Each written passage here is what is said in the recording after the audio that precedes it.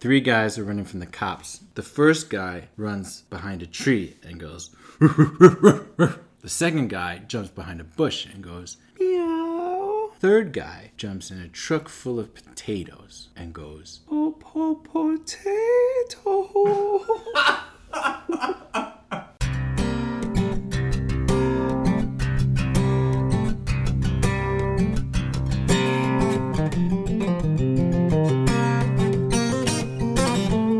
Okay, so what do you think we're talking about today? Lasers and warehouses. All right, no, that is so false. I'm going to teach you good music. I'm going to teach you... On the podcast? I don't know. No, probably not. Okay. But do you know anything about what we're celebrating today? Being April 29th. Today, dude. Ash today, Wednesday. No. No, stop it. Today is St. Catherine of Siena's feast day. Is it? Boom. Okay. So I'm guessing we're talking about... We are talking about St. Catherine Peter. of Siena. And St. Catherine of Siena holds a very, very special place in my heart because... You studied in Siena.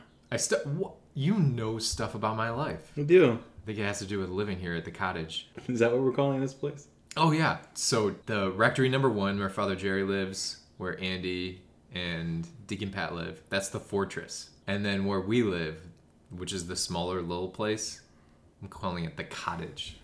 Okay. You just made that up?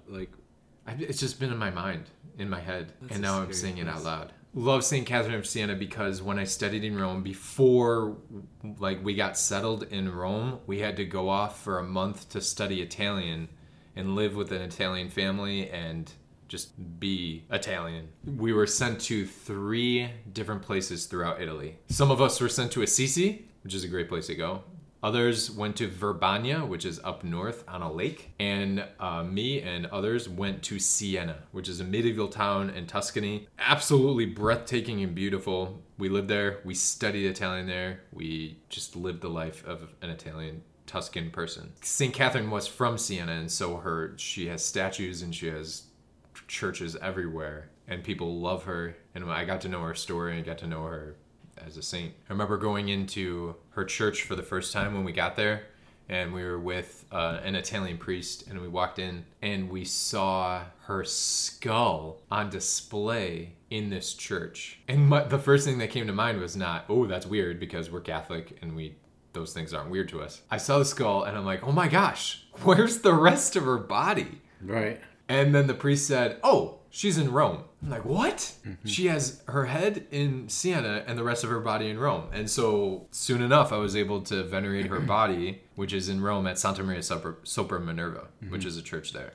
So anyway, I really got to know her. I read biographies about her and a historical fiction about her. So she was born in 1347 to the Benincasa family. She was just a girl when she really started to fall in love with the Lord, and just from an early age, she really wanted to be religious. She wanted to grow close to Christ. So at the age of 16, St. Catherine joined the Mantellata, which was a group of older women who took care of the poor, and that led her towards the Dominican order. So if you know Dominicans out there, if you know Dominican universities, St. Catherine is probably, her statue or face is all over the place. When she joined, she had kind of a prayer experience of Christ espousing himself to her, saying, I espouse you in faith. And in this vision, Christ gave her a ring at the age of 19. It's early. It's very early. But I love that story because it just confirms why we call religious sisters, what do we call them? Brides of Christ? Brides of Christ. Yeah, they're dressed like it,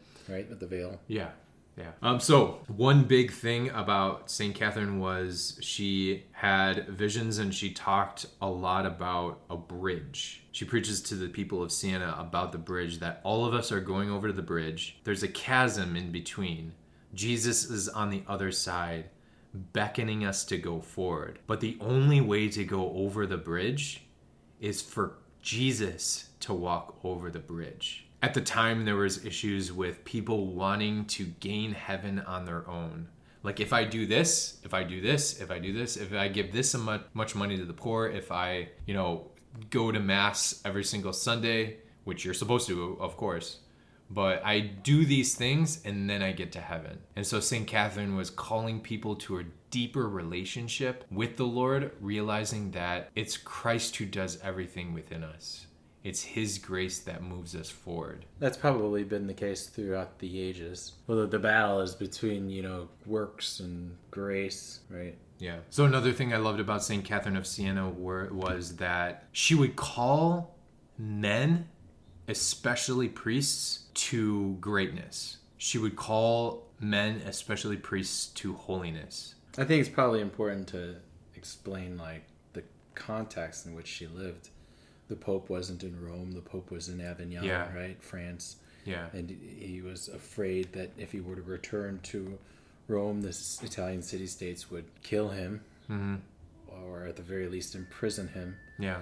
And so he sought the protection of the French government, and he found it there. And so, this is sort of a dark period of church history. For 70 years, Pope didn't live in Rome. And so it was at the behest of St. Catherine, who was pivotal player in bringing the papacy back to Rome. Like, all of these issues were kind of rooted in cowardice with the men of the time, especially priests and the Holy Father, that there was fear. And so she was able to be a beacon of fortitude, calling even the Pope to what was right. Right. We used to call it, in focus, moral authority. Yeah.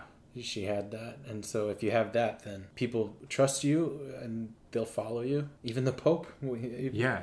So. Another thing that was interesting about her was that she barely ate. And a lot of people attribute that to her just not wanting food in order to be closer to Christ. Take away the pleasures of eating so that she could grow that much closer. Which I can't relate to. No, I was going to say. I need my Chipotle. At Chipotle, we know people love queso. So with our all-new Queso Blanco, it had to be real. 2 cheeses, 3 peppers, no preservatives, and nothing artificial. Because those who love queso deserve a queso as real as this. Gave all of this to her spiritual director at the time, and she related to him things that she felt were struggles in her own heart. We don't know what they were. Kind of the same thing when St. Paul said he had a thorn in his flesh. Don't know what it was, but it was a struggle. It may have been a sin. It may have been an addiction, whatever it was. And so a lot of people attribute that to an eating disorder that St. Catherine of Siena had. And I remember hearing that for the first time. It was in a group discussion at the NAC. We were I don't know how it came up, but we were talking about that, and a few people were scandalized by it. I didn't really know what to think at the time, so a couple of guys were like, no, she couldn't have had an eating disorder. She's a saint. How could she have, struggled with something like that? A priest he wasn't a seminarian, he was a priest already, he said, well, you don't think that she couldn't have been a saint and not struggled with something? And I really like that answer, and I reflect on that Jesus meets us where we are at, no matter what it is. And if it's an addiction, if it's a sin that we struggle with all throughout our life, but we give that to the Lord and we surrender that and let his grace move us, like I talked about with the bridge. Of course you can be canonized. Of course you can be a saint. Yeah. A lot of us can have the image of saints being absolutely perfect without sin, like the Blessed Virgin Mary or something like that. Well, they are.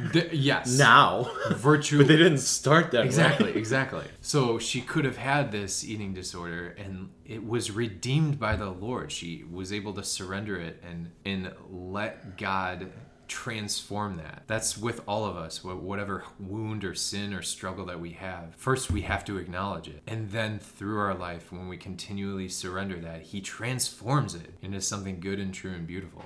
That's salvation. It is salvation. Good job. So, I love that. You solved everybody's problems and answered everybody's questions. I didn't want this to be a biography of St. Catherine of Siena, just like the things that I loved about her and things that we can learn from her. So say a prayer today through her intercession, especially if there's some kind of, wound or struggle or sin or addiction that you may be struggling with. Surrender that to the Lord today through St. Catherine of Siena. Lastly, I'm just going to end with this. Do you know her most famous quote that I love? Te turbe, let nothing disturb you. You've heard it before. Oh yeah, is that? But that's not what you were thinking. Oh no. Go ahead. If you are. Oh no, is that St. Teresa of Avila? I think that's Avila. This is Catherine of Siena. I tell this to the teens all the time. If you are who called to be, you will set the world ablaze. Yeah, I like that. Mary Seat Quarantined is a Mary Seat of Wisdom dynamic original podcast.